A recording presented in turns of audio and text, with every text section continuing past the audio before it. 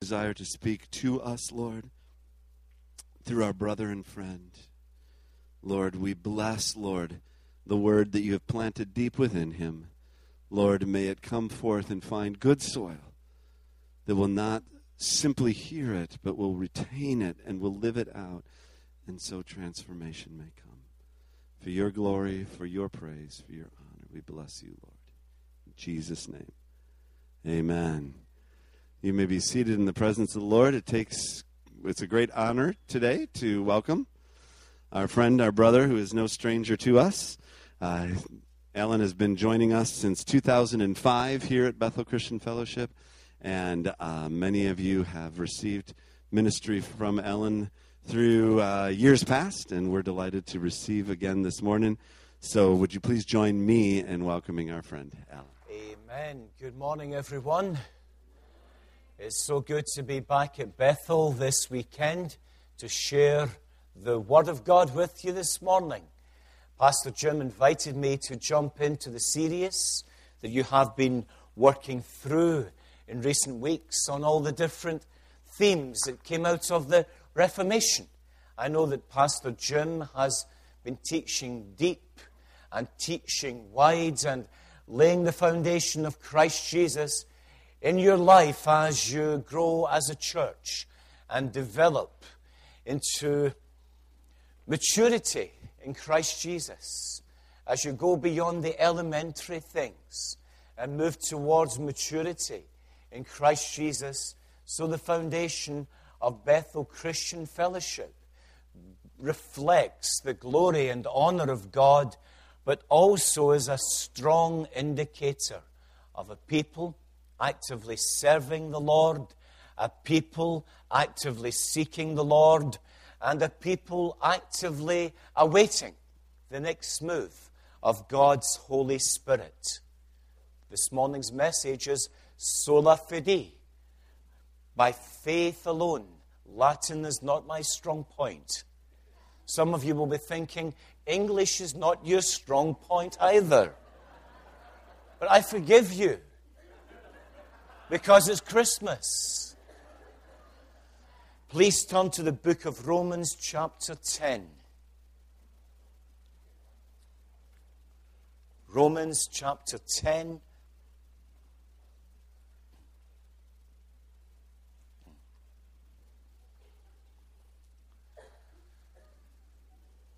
Romans 10, reading from verse 4 all the way down to verse 10.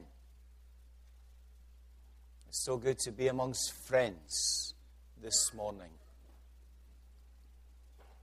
Romans 10, verse 4.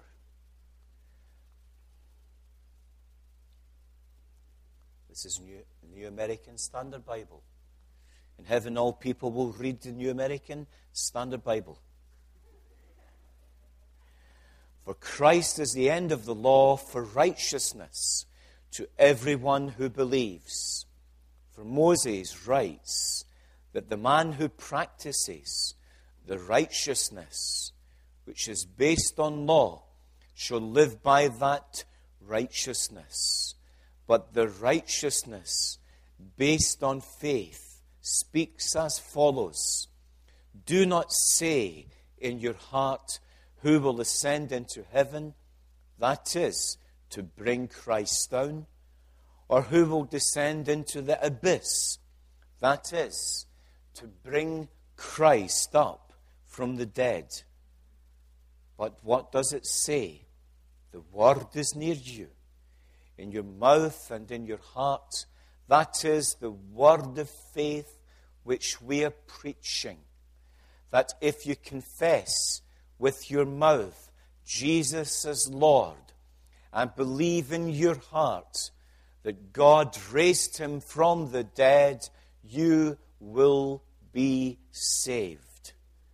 For with the heart a person believes, resulting in righteousness, and with the mouth he confesses, resulting in salvation. Let's pray. Father, we've read from your word, a weighty word, a significant portion of Scripture For when human beings interpret this portion of Scripture accurately, they are heaven-bound.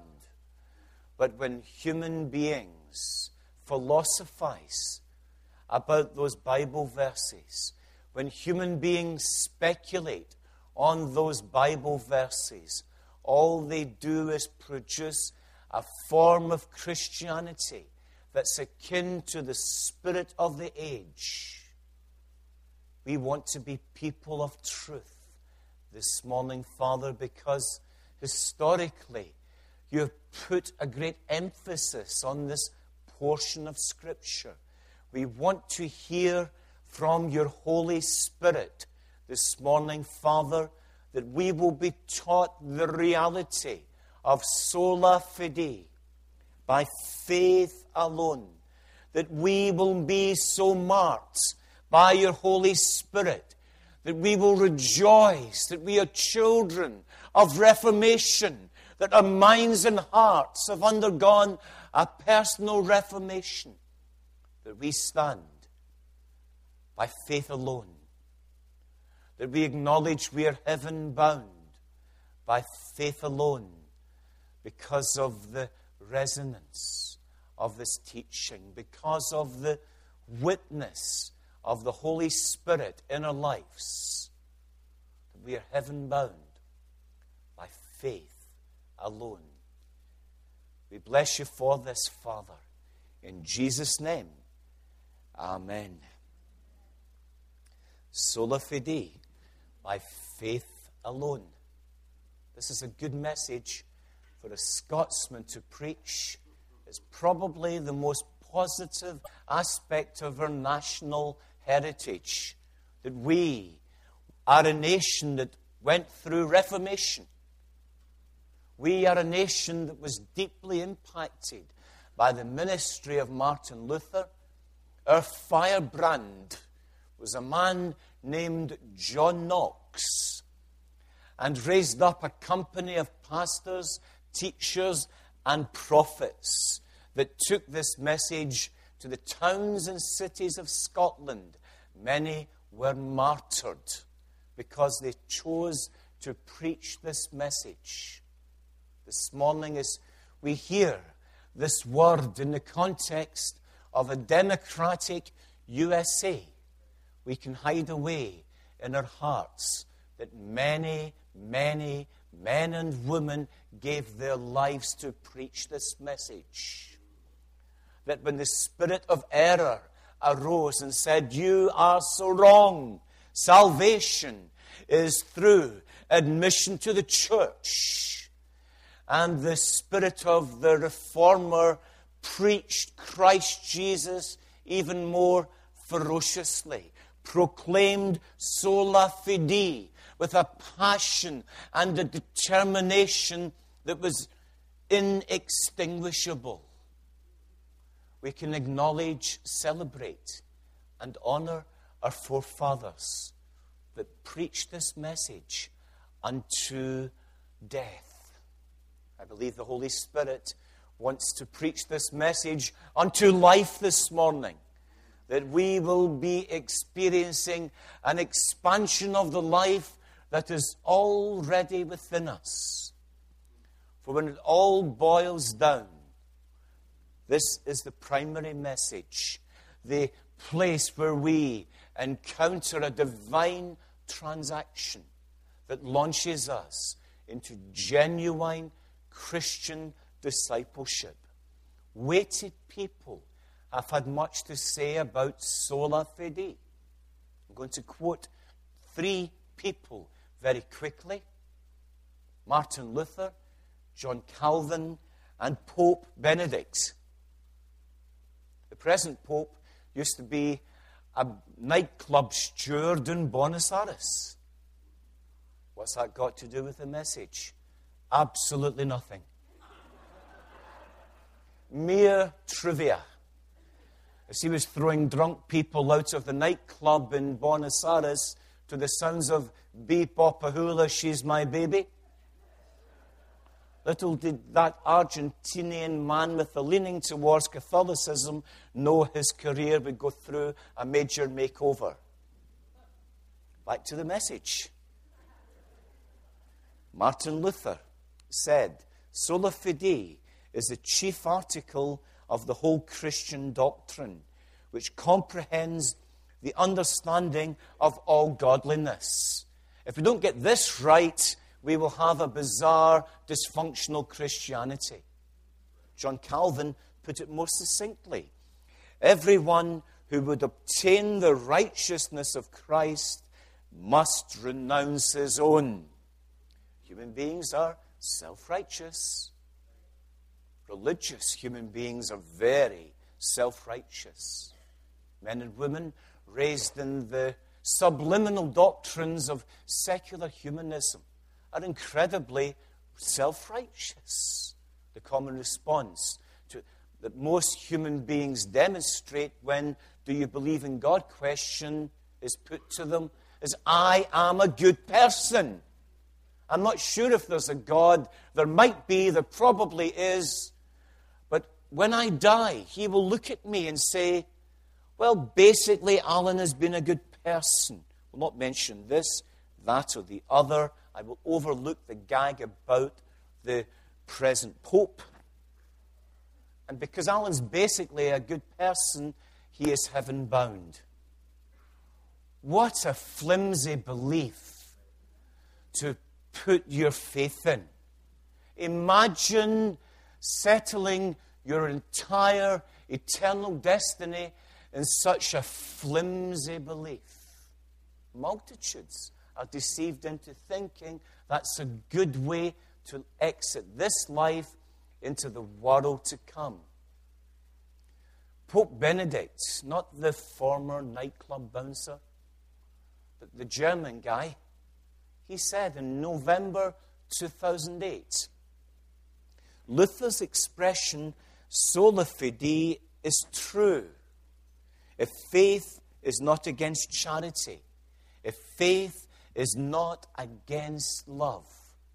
So here we have two great Protestants and one great Catholic joining together in agreement, albeit people that were alive in different times, reaching out across the span of the ages to join in a common witness that soli fide is absolutely accurate. I believe the Holy Spirit is going to take us on a brief journey this morning so we can connect some historical threads of this message and walk out of here in a new prophetic understanding of this message. It's not just simply a theological position. It explains and demonstrates our present spiritual life in Christ Jesus. We can bring to the table qualifications that enables you and I to be absolutely free, to live in the liberty that Christ Jesus has brought to our lives by faith alone. We looked at Romans 10 this morning. We worked through 6 very powerful verses. I felt like a Scottish Presbyterian all over again, going through those Bible verses. I pray the Spirit of the living God will restore the Scottish Presbyterian Church. I pray the Spirit of the living God will drive out the liberal spirit that's raising up weak and effeminate Christians in Scotland. I pray that the Holy Spirit will drive out the spirit of error that has made the Presbyterian Church in Scotland look more like a 21st century social club. Romans chapter 10, verse 4, a declaration. For Christ is the end of the law for righteousness to everyone who believes. This is a Bible verse we are all very familiar with. The problem is this morning, there's nothing I've said that is either a shock or a challenge to anyone here. We have been raised and nurtured in these basic truths. To broaden out the lens a little bit more, I believe this house is a prototype apostolic ministry in St. Paul that will continue to grow in apostolic excellence and destiny and impact nations, as well as parts of Minnesota and beyond. We're waiting for a new move of the Holy Spirit. Yesterday, at the Leader's Edge, we looked at some of the nuts and bolts of all that God needs to work in and work through us so we can be a people moving towards the next move of the Holy Spirit. Traditionally, the book of Romans generally provides a biblical framework for a fresh move of the Holy Spirit. Martin Luther got eternal truth through studying the book of Romans. There was portions of this book he could not leave alone, he could not put down until the truth penetrated his conscience and he stood in the light of Christ Jesus, acknowledging that he was a sinner and that he needed to enter into personal faith in Christ alone for salvation. I know in the kingdom of God there is no quick fixes, no 3 steps to absolute revival. I believe good counsel for you and I this morning is to read the book of Romans, to immerse ourselves in the book of Romans, and to ask the Holy Spirit to quicken apostolic and prophetic themes from the book of Romans. This will teach you and I to be forerunner voices, that we will see truth in abstract, that in the fullness of time will be truth building the foundation of the mainstream body of Christ.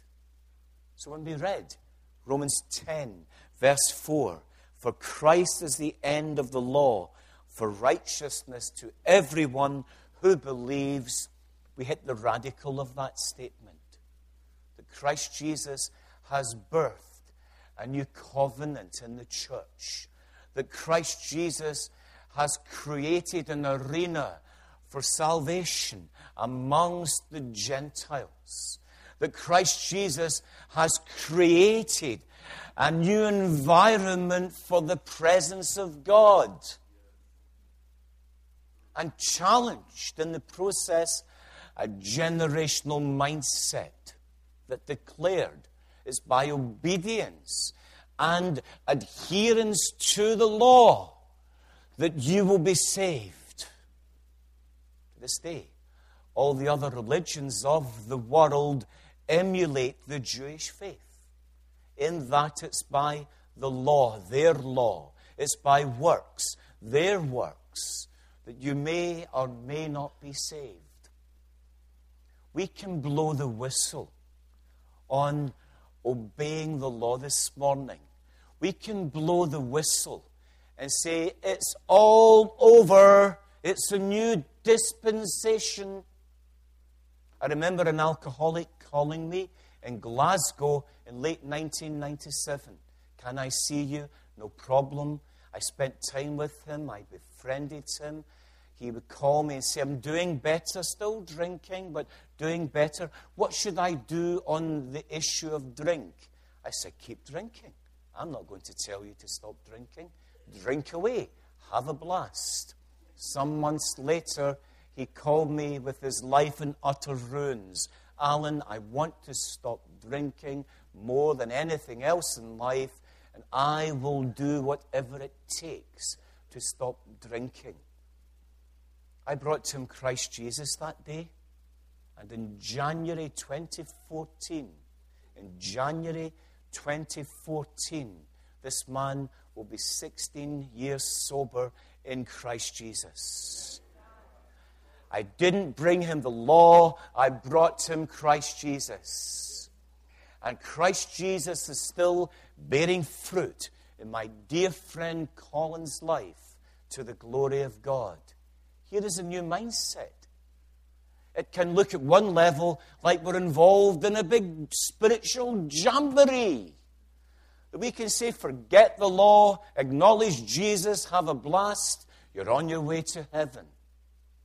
When we look at this Bible verse down a Western mindset, when we consider the truth claim of this Bible verse in our democratic set of emotions that attaches very well to the spirit of this age, we can look at this Bible verse as our passport to heaven and no-cost Christianity.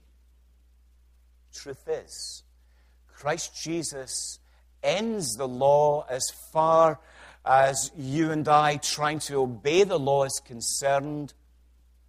But when Christ Jesus abides in the human spirit, he fulfills the law in that human spirit. It's an incredible modification to our old covenant counterparts. We go through a circumcision as believers, not a physical circumcision, and every man present here said, praise the Lord, but a circumcision of the hearts, a circumcision regarding the removal of the old nature and an introduction to the new nature, a birthing of the new nature, that we are one person in Christ Jesus. Jesus did not come on the scene in the abstract. Jesus followed through from the old covenant, fulfilling the law and the prophets, and then became, to you and I, Lord and Savior, as he lives all of this out within our lives. Our lives are not our own. We will be a people most miserable and beggarly if we try and live up to the claims of Christ, the truths of Christ. We will be a people most defeated, depressed, and living in cycles of perpetual defeat if we put ourselves at the center of the Christian faith and try and live up to the standards we read in the Word of God. When we allow Christ Jesus to fulfill the law in our lives, we will resemble the final race of people upon the face of the earth that have entered into a blood covenant between God the Father and God the Son. We still live in the reality of Christ fulfilling the law in our lives, but we live in the reality of the law of the Spirit of life in Christ Jesus. That's what makes all the difference in the world. But in a time where God is calling forth many of his ancient people, Israel, into a personal relationship with the Messiah.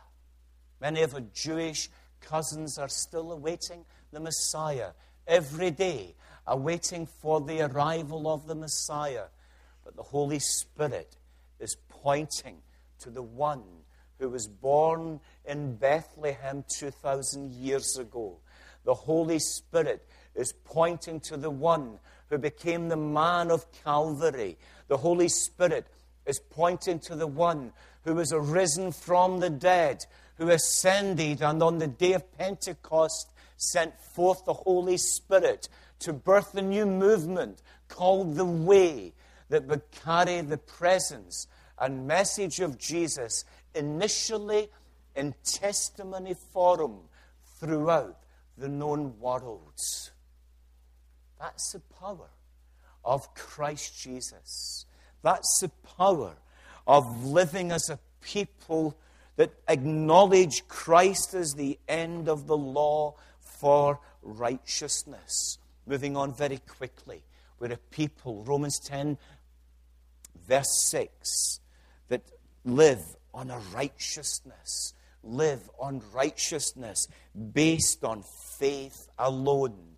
A righteousness that is not our own righteousness, but a righteousness that has come into our life through faith alone. We did not tick a box. We did not acknowledge a theological truth. Something happened between heaven and our lives where we believed and then received a righteousness that was not of our own. A transition from saying, I'm Alan when I die. And if there's a God, He will look at me and say, he's a good guy, he's goofed up a few times. Basically, a good guy, but sometimes very stupid. He's heaven-bound. A surrendering of that foolish, self-righteous perspective. And a new perspective that I'm heaven-bound because by faith alone I have received the righteousness of God, and the Lord has credited that to my life account. Believing is the entry point. Believing introduces us to a life of faith. Believing is a component that keeps us on a journey of always choosing God's righteousness versus our own righteousness. Choosing God's sense of unfolding destiny in our lives over and above what we think we deserve because of the great works we have been doing for God. How do we believe? In a vacuum, through a theory, through something a friend shares? Absolutely not. Romans 10, verse 8 makes it very clear that the word which we hear, the word which is near us, the word that we hear regarding this righteousness that brings us into faith, develops till the word is in our hearts. Then it's in our mouth. Then it's back in our hearts. Then it grows in potency as we speak it from our lips.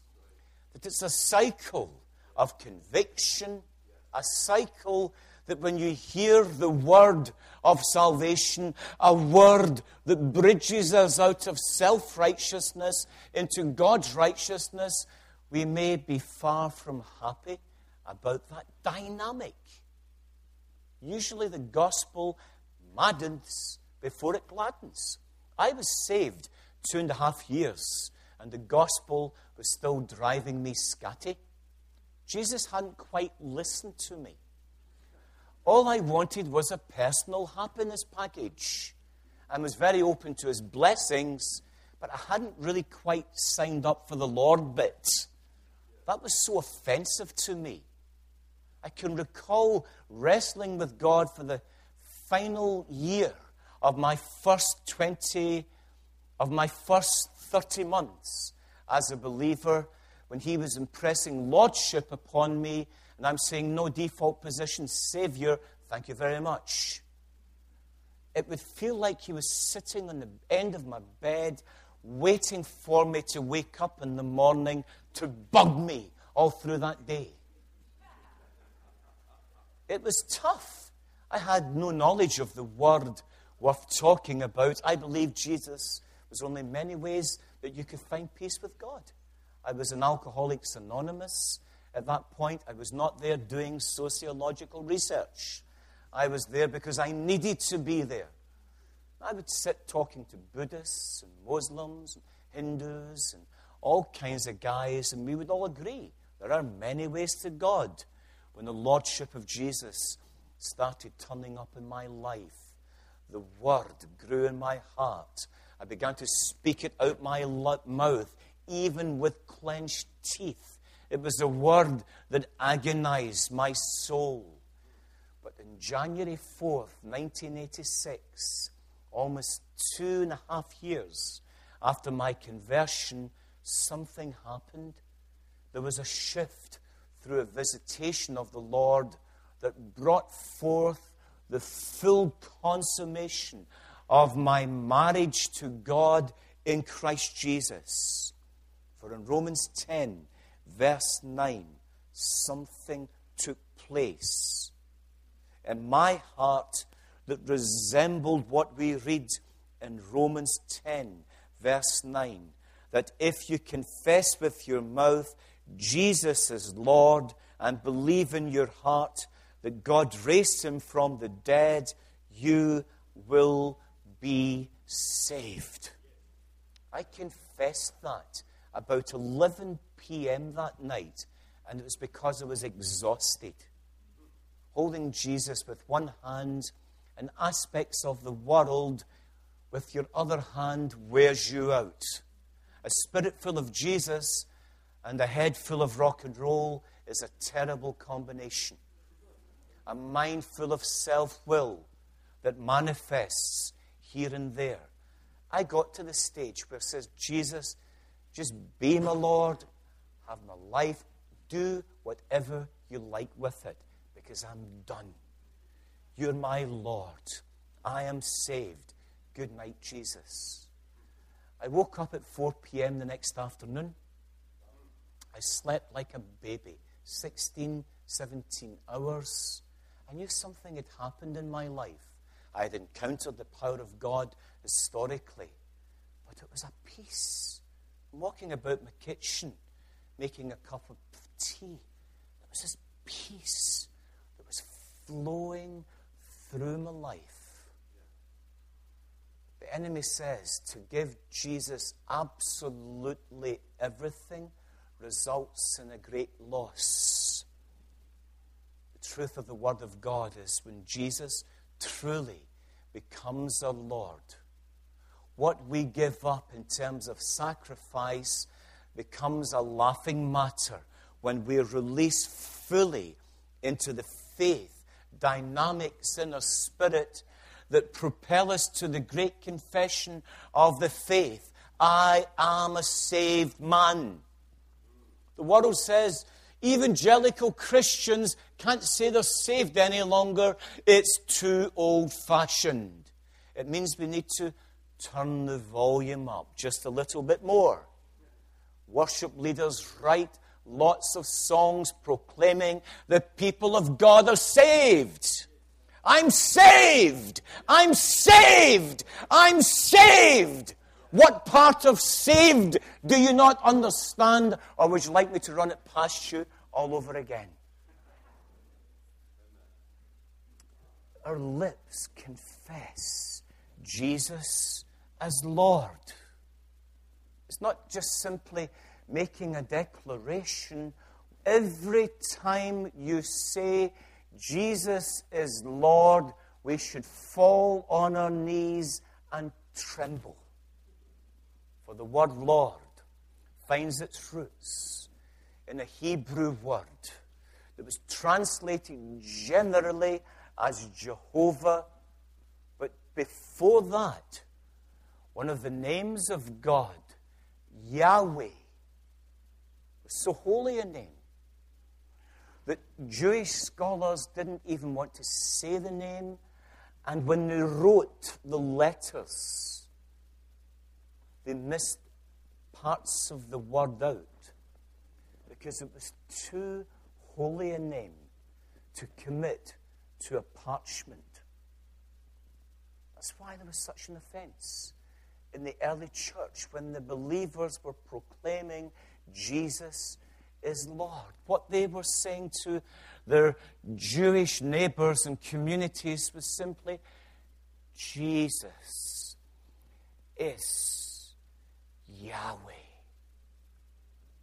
We can live in the awe and wonder of who Jesus is in our lives.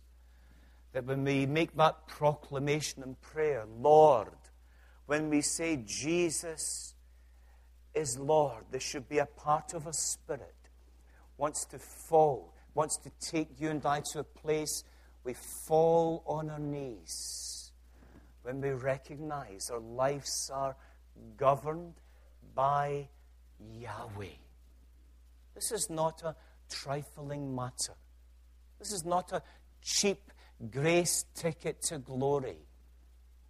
Our lips and our hearts are involved in this great confession. Romans 10, verse 10, we read, "For with the heart a person believes, resulting in righteousness, and with the mouth he confesses, resulting in salvation." It's an ongoing journey. We believe with our heart, we confess with our lips. The righteousness of God that abides in our spirit will grow and develop as we confess who Christ Jesus is within us, and we will see through our believing an ongoing revelation of truth that will expand, that will manifest anointing, that will bring us to a place of new positioning out there. For much of our faith should be worked out in the marketplace, as well as within our church community. Romans 10, verse 10 is the launch pad to the work that God has created, has wrought in us through Romans 10, verse 4 to 9. Romans 10:10 is the launch pad. As we believe, as we speak, as we live in the reality of righteousness, it takes us to a place of enlightenment regarding this great salvation that's in our lives by faith alone. I'm going to finish in 6 minutes. 6 Scottish minutes. There are consequences to entering into this great salvation by faith alone. It's not at that point we depart from Jesus and say, "See you in heaven." The consequences are incredibly positive. Righteousness is always positive. Righteousness spoils our sinful desires. And we should thank Almighty God for that. For if you and I had gone into the action component of some of the sinful desires we've carried over the years, we would be humiliated and ashamed today. We can praise God that righteousness messes up sinful desires. There are consequences that are positive in nature, life-giving in nature, and create dynamics that give us longevity. Being a Christian is the only thing I've stuck with in my entire life. Pre-Jesus, I picked things up, I laid them down, and no doubt when I came to know Jesus in 1983, people thought it was just simply another fad. Full of Jesus this week, he'll be full of vodka the next week. 30 years on, you can put a number. You can put your own number in that statement of longevity.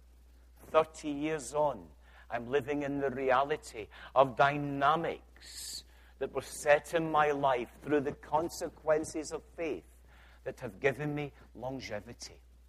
3 Bible verses, and then we are done.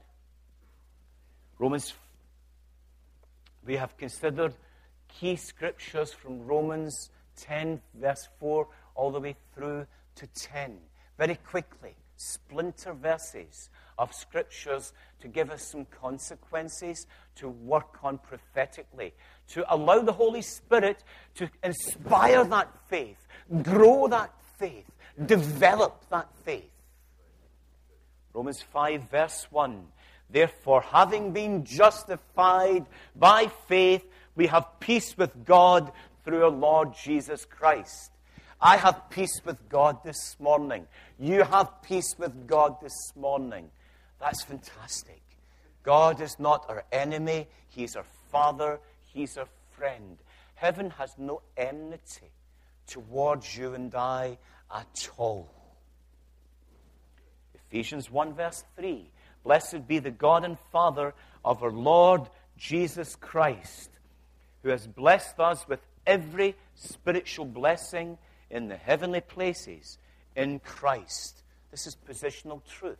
Whether we feel it or not, we are blessed this morning with every spiritual blessing in the heavenly places in Christ Jesus.